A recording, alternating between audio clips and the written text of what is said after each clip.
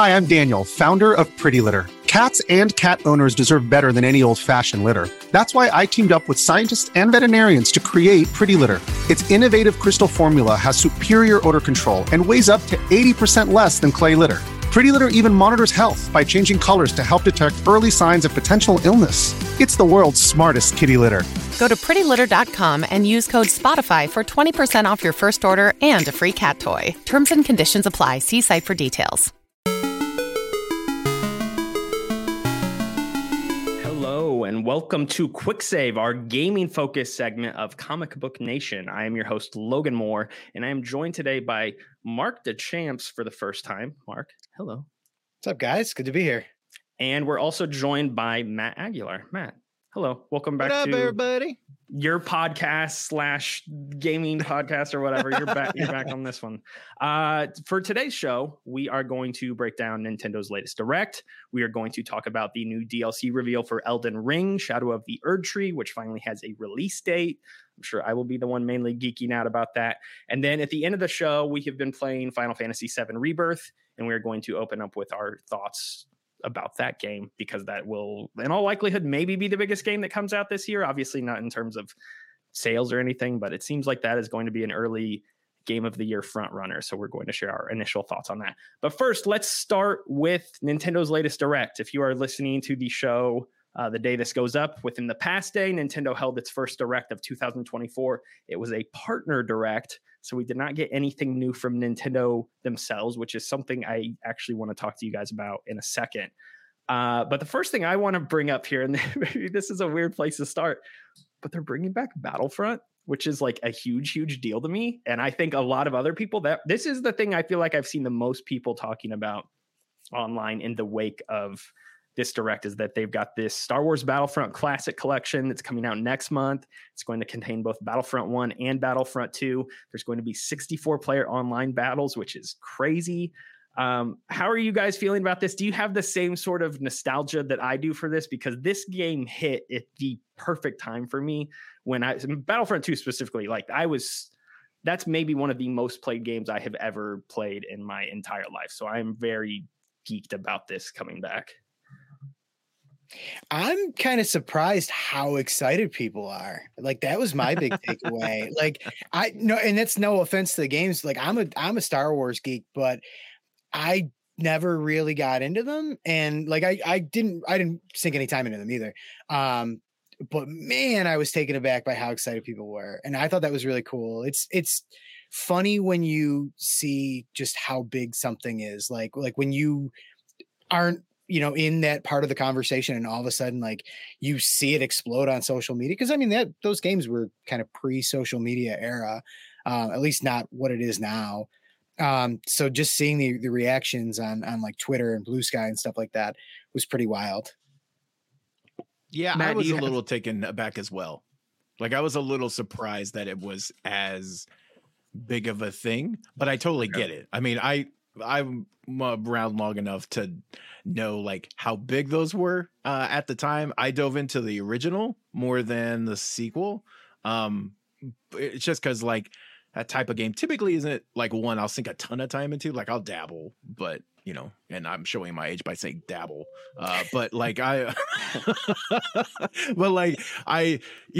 mess with it but I was surprised at the trailer, kind of got me almost like, oh man, if I had a Switch, maybe I'd jump back in, just try it, be fun, especially now, right? Because you got to remember, a lot of parents now have kids with Switches and with machines, and they're like, oh, look at this, play this, I loved this, and you have a lot of that happening too. And it would totally be something I would hand to Ember and go like, hey, play, was Mace Windu in the second one? I don't remember. Yeah, Mace I'm pretty sure he was. Yeah, okay.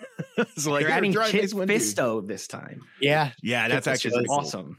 So it's coming to everything. The stage. Yeah.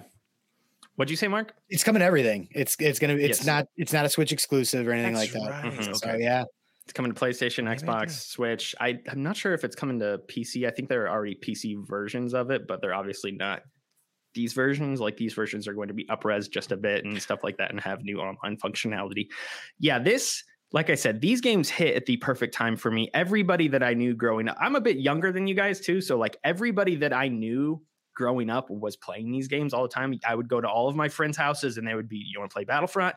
And we like, that was what I did. I can name 8 people off the top of my head whose houses I went to as a kid and played Battlefront. Like, so this was a huge deal. The way they dropped this direct too was one of the ones where it wasn't live and you could skim through it. And I just remember skimming through it and I saw this. I'm like, this is going to be the biggest thing from this direct. We need to cover this ASAP because I'm telling you, this is going to blow up on socials, and it did. And that was the thing that I saw so many people talking about yesterday. If it was a port of like Super Star Wars trilogy, I think like Matt and I would be like, that was me as a kid, you know. Those I tried to play those. I had a Super Nintendo back in the day. I had all 3 of those games on my Super Nintendo, but no, it wasn't. I do think it's interesting too, like Rich in the comments, right? Like, I just want a new Battlefront 3. Is this the whet the appetite, see how it sells to where we get a full remake? That's what a lot of people have been saying. I don't think so. To me, this just feels like the latest Star Wars series because Aspire is doing this, that Aspire is bringing back. And over the past 3 or 4 years, they've slowly been bringing back, the KOTOR games, and then they did the pod racing games, I think. And then they did like Republic Commando. They've done like pretty much every big Star Wars game that you could think of, they have brought back at this point. These were like the glaring omissions in the Star Wars gaming catalog that have been still tied to old platforms. So I don't think this is going to lead to a Battlefront 3, especially because, I mean, here's the thing. Like, everybody keeps saying, like, make Battlefront 3, but like, games in this style just are not made anymore. Like, this is a product of that era. And like, you can't go back and just kind of capture lightning in a bottle. Like, they tried to make a new Battlefront and you saw what that looked like. And I actually liked both of EA's Battlefront games, surprisingly. So like, no one's going to come along really and be like, let's make a PS2 era multiplayer shooter. Like, that's just not really a thing. So I can't see this leading to a Battlefront 3, but I mean, I would love to be wrong. I'll say this, a quick shout out to my one friend, Turner. He is not really much of a gamer at all, but he loves Battlefront. It's his favorite thing in the world. He still owns a PS2 just to hook up to his TV periodically and play Battlefront. Amazing. And that's all he will do. And he's tried to like get his wife into it and stuff like that. He was the first person I texted yesterday. I was like, you have to go buy like a PS4 now for like $50 on Craigslist or something and get Battlefront. You can play it on a current console. So do that. And he's like, what, really? And so he was surprised about that. But this is exciting. I'm really excited to try these out next month, especially because I never did the online stuff in the original games. I think those were Xbox Live enabled, and I never did that. So it'll be fun to play them online for the first time. All right, moving along though. We've also got a remake of Epic Mickey, which was the thing that we were talking about here before the show. This was a big surprise because I feel like a lot of people just thought that this series was dead forever, given kind of how the reception and the sales for the second game went. There was a third game that was supposed to be made. There was a Donald Duck spinoff of Epic Mickey that was supposed to be made as well. And all that stuff shuttered about 10 years ago. But they're bringing it back now. This is an old Nintendo Wii platformer. I think this looks really good. I've never played this game. Mark, I don't think you've played this game either, but are you going to give it a shot this time around? Yeah, I think so. It's funny because like there was a lot of hype around this game when it first came out on Wii. Like, I remember this game being everywhere. And, I was in my early 20s, early college. And I'm like, oh, Mickey Mouse, no way. So I was a little too cool for school for this when it came out. And, now I'm a little bit older. I'm like, oh, Mickey Mouse. Everybody raved about this game. And it was funny because this is another game, kind of like Battlefront. I didn't realize the following it had. I remember like 4 years ago, they started doing new merchandise for Epic Mickey, like for the anniversary. And I was like, people care enough that there's like retro merchandise coming to Hot Topic for like Epic Mickey. But people like it, and it did pretty well back in the day, enough to warrant a sequel. So I'm excited to actually finally get a chance to play it. Matt, have you played this one for yourself? Yeah, so I played the original, and then I did not play the second one, just because I didn't have the I don't remember having the console at the time. I think it was on everything when it hit. Was it on everything? Mm-hmm. Okay, then I just missed it. So I think a lot of people missed it. So you're not alone. But I remember really enjoying the original, and so it was kind of look, Disney in a lot of ways is timeless, especially when you deal with Mickey Mouse. They'll release stuff at the parks, right, for decades after something has sailed away on most of its kind of box office draw, and they'll still make money, right? So it's always kind of like never say never on these. But I will say, as someone who has watched their daughter watch a YouTube walkthrough / cutscene compilation of Magical Mirror, I have watched that like 4 times all the way through. I've never played the game. I've just watched it, and I'm just looking at this and going, oh, this is great. I get like, it's gorgeous. I can actually play this one, and she can watch something else that is like, I don't have to see that again for the 90th time. Because every time I watch it, I'm like, oh my God, the controls look awful just from watching it play out. So I'll be happy to kind of upgrade it. It looks fun. I'm always down for Mickey. I mean, I'm in a little bit of a Disney renaissance right now with Speedstorm because I'm really enjoying that too. So I'm in. This is fun. This is the kind of thing I dig. I think the larger, like you were talking, Mark, that you didn't know there was such a fan base around this game. I definitely think this is like a cult classic in a lot of ways, but I also think that the response to this just kind of shows that, and this is true for myself as well, that like Mickey Mouse is one of the most popular characters on the planet, and he really has like no representation in video games at all anymore, which is, and historically he's had a little bit more of a like you talked about, like there's been what, Castle of Illusion, and then the Magical Mirror, and then these games. But over the past 10 or 15 years, there's really been nothing Mickey related other than, like you mentioned, Speedstorm, or like something like that, like these Disney compilation games where it's like a grab bag of a bunch of different Disney stuff at once. So I think this coming back is exciting for a lot of people, myself included, just because it's like, hey, Disney has some representation in the video game space in 2024, even though this is just a remake. And that's something I would like to see a little bit more of. We talked in our last episode about the whole Disney and Fortnite situation with what's going on there. I would like to see Disney double down and do more with its games do more with its IP in the video game space. Like that's just something that I feel like is easy money for them in some ways if they make a good game or if they work with great developers. And maybe this is a platform for that to happen. Again, similar to what you were saying with Battlefront, Matt, I saw a lot of people saying like, oh, could this pave the way for Epic Mickey 3? And it's like, I don't know, maybe not, but maybe it'll wake Disney up to like do something else, because like they've got so many great IP that they're sitting on, like their original IP, not even counting whatever the heck they've purchased over the past 20 years. That they could make some great games with it. And I feel like a Mickey Mouse platformer is like such a great idea that they could just continue returning to that well. So it's such a no-brainer. Yeah. On that note, this is kind of like the next step, in that journey, because they had said a few years ago that they really wanted to make video games a big part of like their journey, their whole thing. And, we've seen it with Speedstorm and Dreamlight Valley, which has a really passionate fan base. Both those are from Gameloft. And last year we had Illusion Island, which was actually a really cool 2D platformer. I totally forgot about that. Illusion Island was really good. It was a really good game, and it got some Game of the Year award nominations. I don't think it won anything, but really cool, passionate team that was behind that one. And it's cool to see, some of these licenses getting, a new shot at life. Yeah.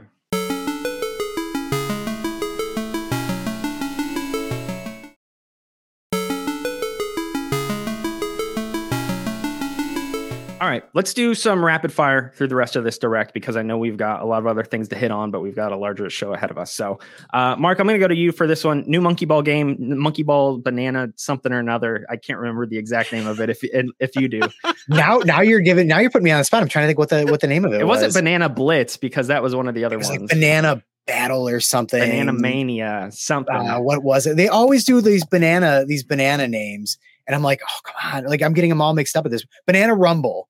Banana Rumble. That's Okay. Super Monkey Ball Banana Rumble. What did you think about this? Were you excited for this at all? I'm the Super Monkey Ball guy. I've liked the series since GameCube.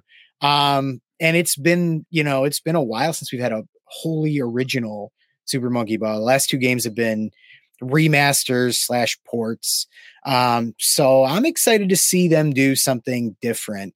I thought it was weird that it was a Switch exclusive. Because the last two have not been. So that's interesting. But like they've got like 16 player online mode, which is going to be interesting. So yeah, I'm excited for it. We'll see if it reaches the heights of the original two games on GameCube, which nothing has since. Yes, I like those first two games on GameCube a lot as well, and nothing has ever lived up to those. I want to mention quickly, Mother 3 is finally releasing on Switch, but not in America, which is probably just the absolute funniest possible thing Nintendo could have done. Like, if you're listening to this and you're not aware of that game's history, long story short, people have been clamoring for that game to come to the West for 20-25 years or something like that, and they never have. And then yesterday they announced it's releasing on Switch, but not for you guys in the West. So cruel. Such a troll. It's funny because it's become such a punchline too. Like even like Nintendo of America's old president was Reggie was joking about this. Yeah. And like we're still here and it's still not, I think it's gonna happen. Like they brought the original NES one here, just randomly on Wii U a few years ago. So I feel like we'll get there, but it's one Nintendo seems to be in their like remaster remake era right now too. Like I think of like Super Mario RPG that came out last year. We've got Paper Mario 1,000 Year Door is finally coming back. We've got, I don't know, Luigi's Mansion 2 is coming to Switch for some reason this year. Like they're remastering and porting a lot of games. So maybe they'll finally take another glimpse. It'd be funny if the remake hit before the original. I mean, that's probably just the more likely thing that would happen at this point, to be honest. You know what I mean? I think the original is just lost unless you have a fan translation, which I know there's very comprehensive ones out there that you can download or emulate or whatever online. I wanted to mention Shin Megami Tensei 5 Vengeance. I have not played SMT 5, but I have wanted to. And then when they announced this, and then when they announced it's on PS5, I'm like, oh, okay, there we go. Because like, I want to play these games. I have nothing against it being on Switch, but it's just PS5 is like my preferred place to play a lot of Atlas games, Persona and stuff like that. So to see that this is finally coming to PS5 and there's a new route into it, awesome. I will probably finally play this. This is also like, this is very like nerdy, maybe not. I don't know. This is like quietly becoming like the year of Atlas. We've got Persona 3 Reload. We've now got this coming out in the summer. And then in the fall, we've got the new Metaphor Refin Tazio game. That looks so cool. Which I am so hyped for.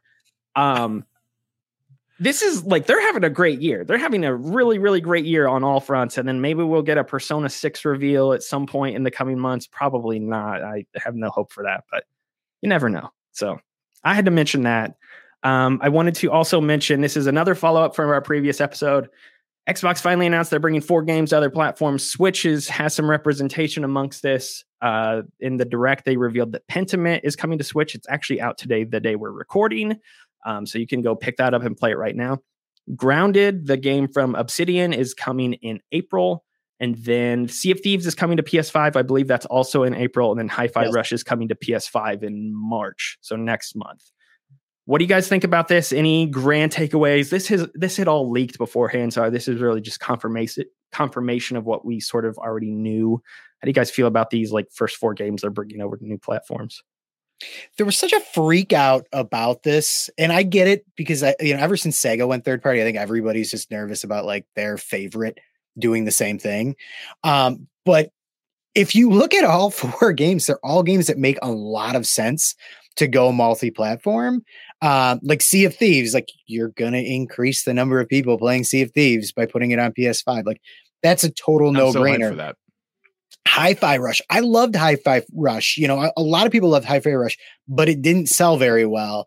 And it makes sense. Like that's a game that will be on Switch too, I would assume, when that system comes out. If it's not a launch game, it'll be out like within the first year of Switch 2.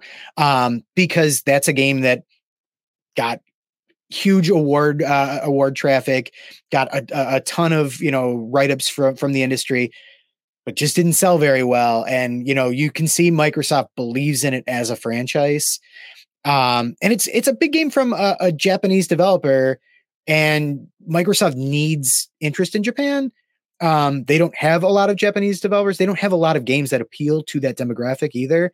And Hi-Fi Rush totally fits for them in that regard.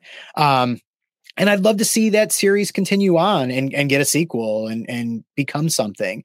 So if it going multi-platform means that happens, then, that's a great thing. Mark, you mentioned Switch 2, and I just want to go ahead and naturally kind of transition to that.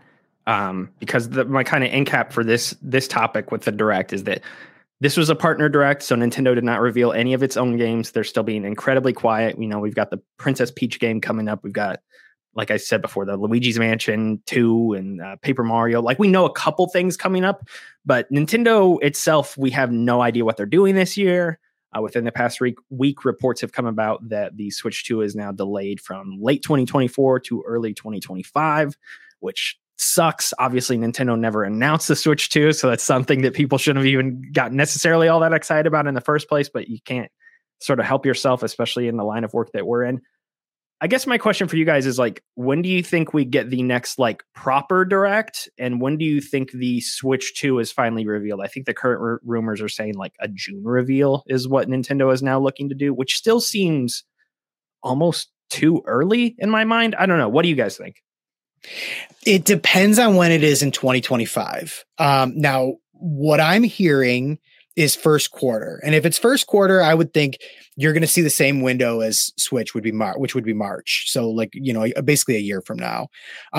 So I think June would make a lot of sense for a reveal. You could tell from the Direct yesterday, we're in a holding pattern right now. Just if you look at everything that's coming out first party wise, they're good games. Another Code Recollection was good, and Mario versus Donkey Kong was good, but these are ports and remasters.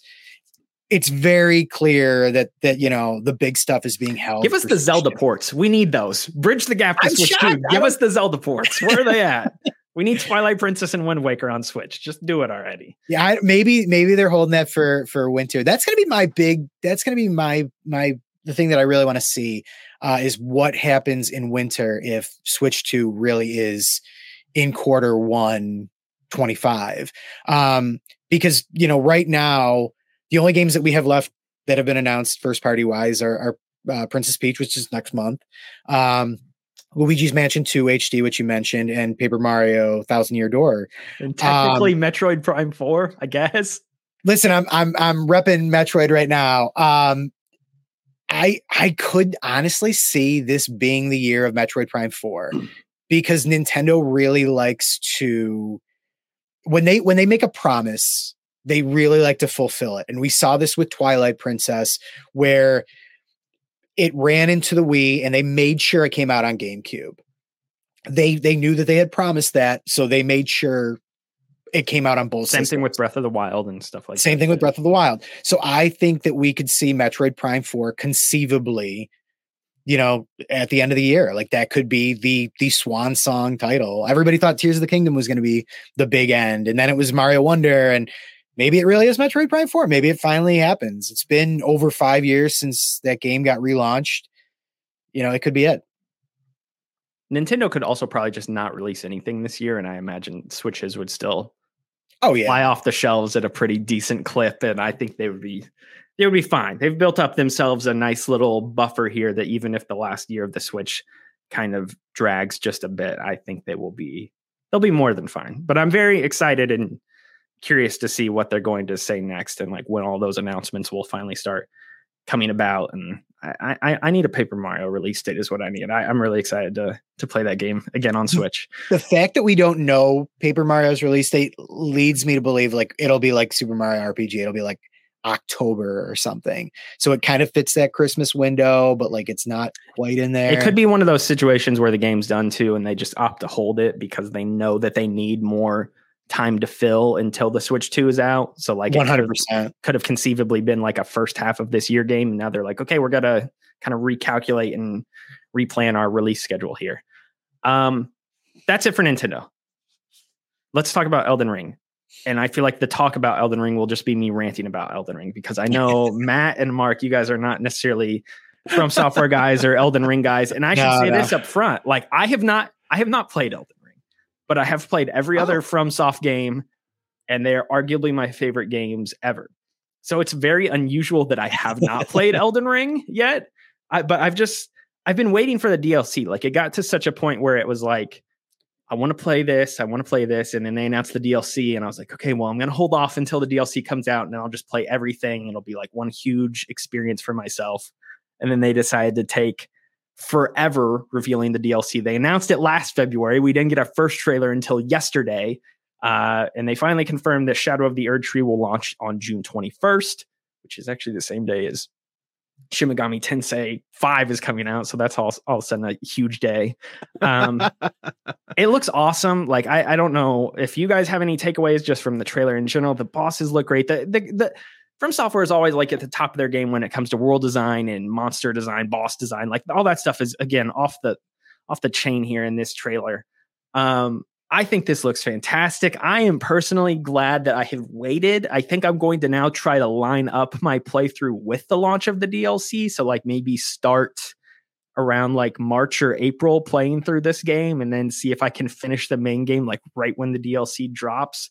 I have a wedding in the middle of that for myself, that I'm in a honeymoon, that I'm going to have to try to calculate this all around as well. So that will be interesting on my end. But I am super excited about this. To also put into context just how big this is, they're releasing a dedicated collector's edition for this, which I cannot remember ever happening for a piece of DLC or an expansion. Like, that's a first that I can. I mean, I'm sure it's happened before. It's surely happened before, but like, I cannot remember anything like that ever happening in the past. Like, that just really goes to show you how I think big this is going to be too. Like, if this was a 5 or 10 hour piece of content, I don't think they're going to look to charge people $250 for a collector's edition or something like that, you know? Yeah. So like, I'm really excited for this. I'm thrilled to finally play it. I don't know if you guys are going to ever even give this a shot, or if you care whatsoever, or if you have anything you want to say, feel free to. It looks stunning. Like, it looks absolutely gorgeous. I just know who I am as a gamer, and I'm like, I just don't think this is for me. And I'm shocked how many people it was for. Like, it sold incredibly well. Over 20 million copies. And I expected it to be a success. I did not expect it to be that level of like cultural phenomenon.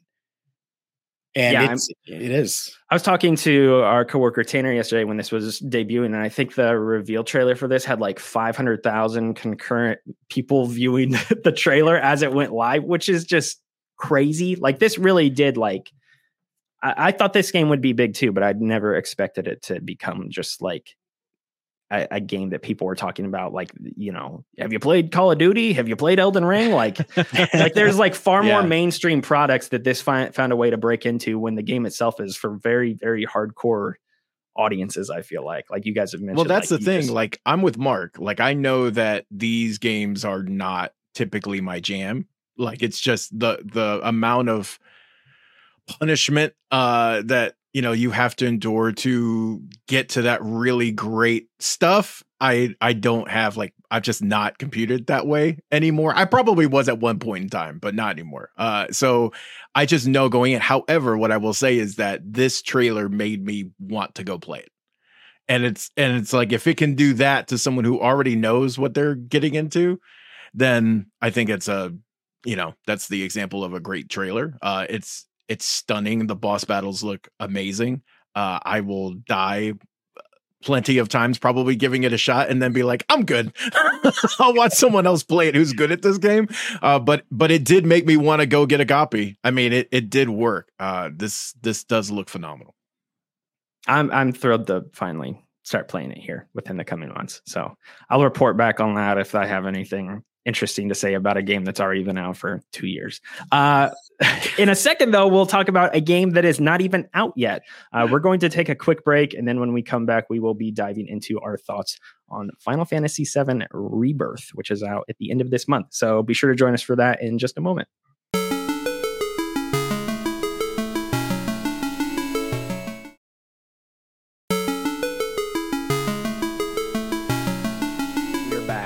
Matt, you and I've been playing Final Fantasy VII Rebirth. You have been playing it far more than I have been playing it, though. So let's dive into that. The review embargo broke for Final Fantasy VII Rebirth this morning. Our official review is up on the website. Evan reviewed the game for us. I believe he gave it a 5 out of 5, which seems to be the consensus for a lot of other outlets around the internet. I believe the Metacritic score before I hopped into this was sitting currently at a 93. So this is reviewing very, very well. Reviewing pretty, I think this is even maybe reviewing higher than Final Fantasy VII Remake did. Yeah, saying a lot so. because that game was already incredibly acclaimed in its own right. And now it seems that Square Enix has found a way to improve what they did in that game. Matt, what is your just top down? We'll dive into some more nitty gritty stuff here. And I know Mark has a lot of questions for this too. So I want Mark to ask questions here throughout as we dive into this. But what are your broad thoughts on this? How do you feel like it matches up to Remake? Do you think this is going to be game of the year this year? Like, is it that good?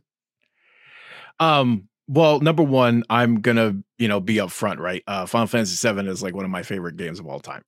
So I already come in a little predisposed to hypercritical because I adore that game. I played it 3 times. But it's still like there's still a love for this game. And I will say, I think one of the big reasons that it's actually reviewing better and probably going to open to bigger acclaim is that this one is it has more open world elements than the last one did. I'm perfectly fine with a more linear style Final Fantasy game. I adored Final Fantasy 16. There's parts of the Lightning trilogy that I enjoy, even though that first one really sucks. But there's still other parts of that, right? So I'm okay with a linear experience. That said, this one, 3 hours in, automatically just kind of tables that. And yes, you're getting all the story, you're getting all the dive in on the Sephiroth and Cloud stuff, but it's also very much like you could spend 5-6 hours just in that first opening space and be perfectly content. And there's tons of different side quests that open up and all kinds of other mechanics that feed back into the central one. So I just think from that perspective, people will enjoy that even more so than Remake just because of that approach. I think that will win over a lot of people that maybe thought, the first Remake was a little too linear for them. And so far, I mean, they just keep going with the storytelling and they keep going with the graphical fidelity and the battle system. I think they found such a nice balance in balancing those active mechanics and being able to control your other people, materia that lets you delegate to other characters and let them operate more autonomously without you having to control each and every one of them. So all that stuff, I just think it's more approachable in that regard. I don't know. What do you think so far? I'm still at the point where it hasn't really opened up a ton for me. Again, I've been juggling a bunch of other things lately, and I've also just I've not been home as much as I would have liked to have been the past 2 weeks. So I've not had as much time to even play games. I have not played the originals. So the original Final Fantasy. So I played Remake, but I don't have the same sort of love for this series that I know a lot of other people do. So I'm coming in a little bit more blind to where they're going and what they're doing in this game. I enjoy it a lot so far, though. I think it's a step up in just about all the ways that I've seen so far. Again, it's just small refinements here and there too, like on the combat and stuff like that. The broad strokes remain similar, but it's just they're putting it in kind of in a different. The game's opened up far more. The question I had for you though is because, like I said, I don't think I've reached the point where it really opens up a lot yet. And I played 16 last year, and 16 kind of does this weird thing where it's like they put you in these open world environments, but they're not really enticing to explore in the slightest. And it's like that's actually one of the game's biggest drawbacks, I feel, is that you're in these huge open areas, but there's just nothing to do in them. How do they approach that in Rebirth here as the game starts to really expand its scale? And do you think the open world design is like drastically better compared to 16, or does it still feel like empty in certain places? It feels more actually kind of like a step back to what the original did in a lot of ways. I compared to 16, it's night and day. It's, that was actually one of my biggest issues with 16. That I like the side quests that are there. There's just like 8 of them. And everything else you're doing in that world is you're walking. And they were all it's really pretty too. And they were all that, So that was my biggest issue. And here I don't have that problem yet. I'm clocking in about 18 hours. And so I don't have that issue yet. I mean, there's all the standard stuff like the Chadley kind of working with him on, getting like battle stats, and you open towers kind of a la, Assassin's Creed, that again, give you more things to explore in the world. You're riding chocobos and you can discover treasure along the way, and you actually have to use their senses to do that. Little things like that. Even when riding a chocobo, like there's still like a couple of mini games associated with that. And that's kind of the recipe for everything else. There's the combat itself is as fun as anything, like you mentioned, but being able to then tie back into all the summons and all that, like you had to do before, right? You have to beat that in Chadley's system, but you have to like discover things first and then unlock that. So like there's like a reason to be exploring and the cities feel, much more alive than, 16s. Like there's stuff to do. Also I got to say, and I'm blanking on the name now, I had it in my brain, the card game that they did. Yes. I know it too. I'm blanking on it as well. When it's going to drive me nuts. Okay. I'll look it up. I have spent way too much time playing that thing. Like I need an app. I need a Gwent style app for that. Like that's exactly what I've heard people comparing it to is Gwent. Queen's Blood. That's what it is. Yes. It is so fun. And you can go around challenging people all over the world, and there's like a guy with a trading card shop, right? Like there's all these things that are fun to do and fun to explore. I of course want, as we go on, I want more variety. And also too, you got to remember like the way the story goes, you are headed to a casino.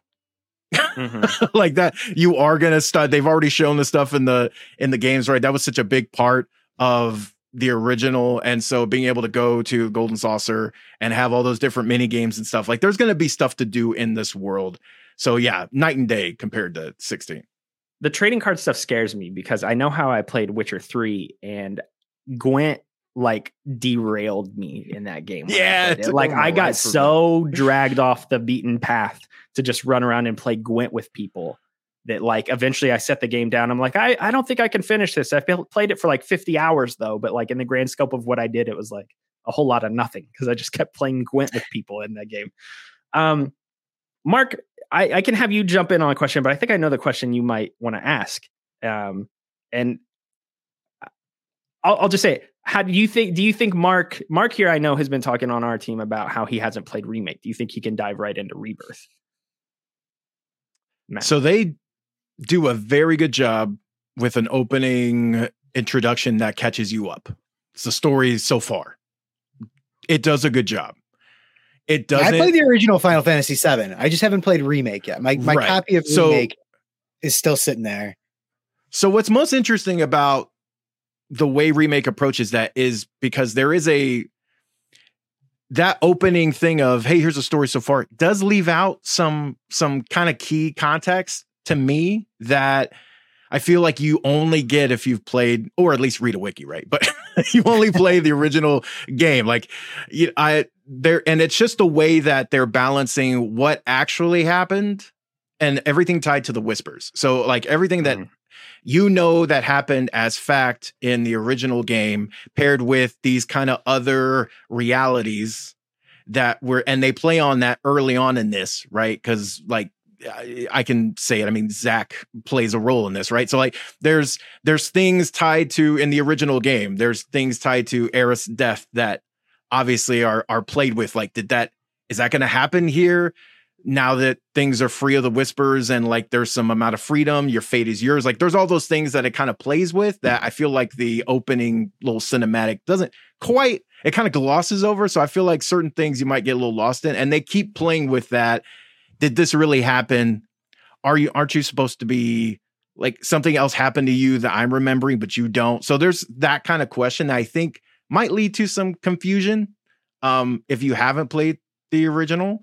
But then again, I also think like people are smart. You know what I mean? Like you can, if there's some piece you're missing, you can go dive in and go, hey, what is this about? And someone will explain it and you can play. I think it would be okay for you to jump in.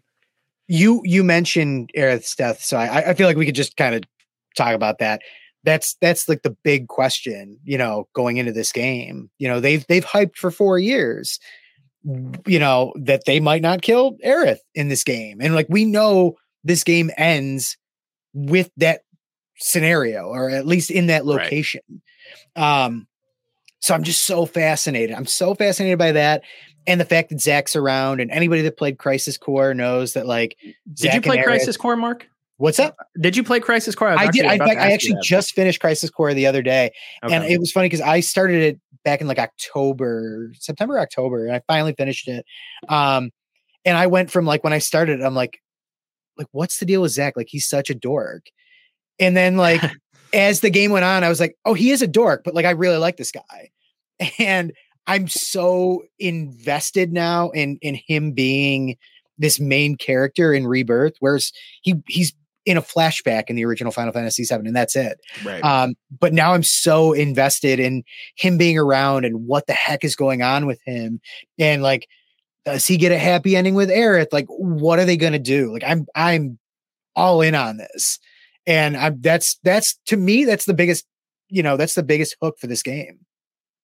Well, I think that's what they've done so well. I think that's the beauty of what they've done with this story, is that they're walking that line. You don't, the fact that they're making you guess and that you don't honestly know, and they're bringing in all this extra material that, you know, for the longest time, Final Fantasy fans were like, yeah, they ate up and they bought it, but like they were like, you know, pissy about it because they're like, oh, I didn't add anything. And now they're like recontextualizing all of that. And you are guessing going forward. I mean, there's a whole thing early on in this one, because like this one really opens up in like a big flashback scene. That's like the first hour of the game is like flashback stuff, right? But again, it's done really well, and it's filling in some things that you obviously know from the first game regarding Sephiroth. But like, it's the way I've never seen Genova contextualized as well. I think they did a good job of actually like streamlining some of that and still making it, you know, disturbing and, you know, creepy and cringy in some spots, but it always was going to be. Yeah, it was always going to be. But like they did it in a way that I feel like someone could walk away from this and go, yeah, okay, I get it. I understand what's going on. I understand what's happening with that. And the fact that they're able to do all that, plus build out, you know, an open world and make the battle system as great. I mean, they're even tying like your character relationships are important again, right? So like everyone starts out kind of pissed at you as Cloud. Like everyone's kind of, it's not like they're negative, but they're just very like apathetic as far as like their level of care. And so as you do synergy abilities in combat, as you do actions with them in the open world and quests, as you do story related things, that relationship starts to build up again. And so it's just, they're layering all that on top of the fact that they're making you guess on a story that is how many years old. It's pretty impressive.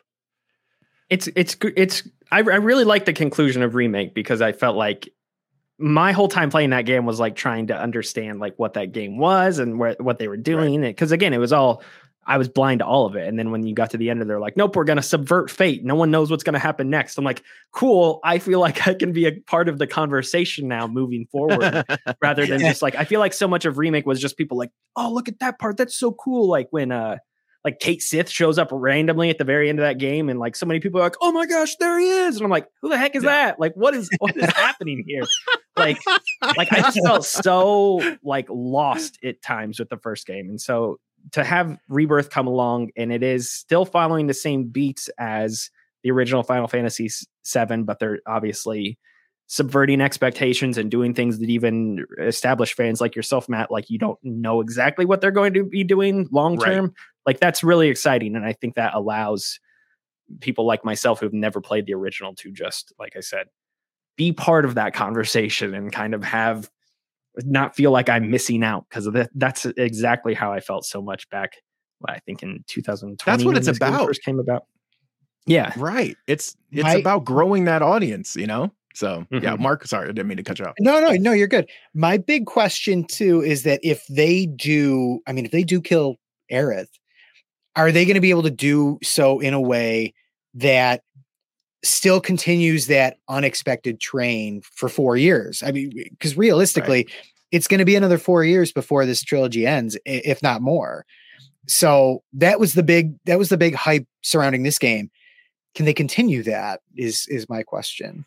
I mean, obviously we have not reached the end. Right. Yeah. We haven't reached the end, so we're not saying anything definitive, but I would be shocked if this game ends in just the exact same way as the original Final Fantasy VII, because that kind of like defeats the whole purpose of like the undoing fate stuff that they did in the first game. And so if at the end of the day we get to the same resolution where it's just like, oh, yep, she's dead again, it's like, well, what was kind of the point of everything else that happened prior to this, you know?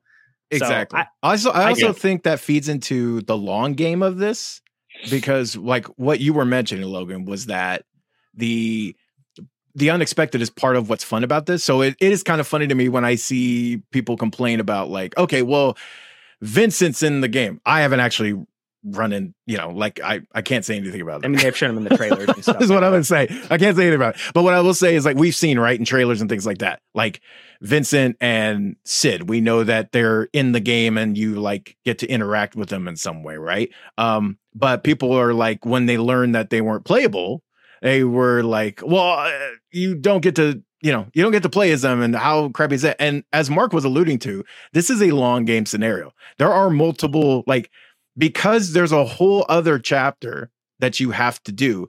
Why the hell would it make sense to then have literally all your other playable characters in this chapter? Because then there's nothing new, right? And what I love here is that because Aerith didn't die, for those who played the original and tried to Game Shark it and max out to 999, because Aerith died so early, you didn't get even to use her limit break, right? Like that was the whole thing. There's tons of she was the most cracked teammate in the whole game when she died.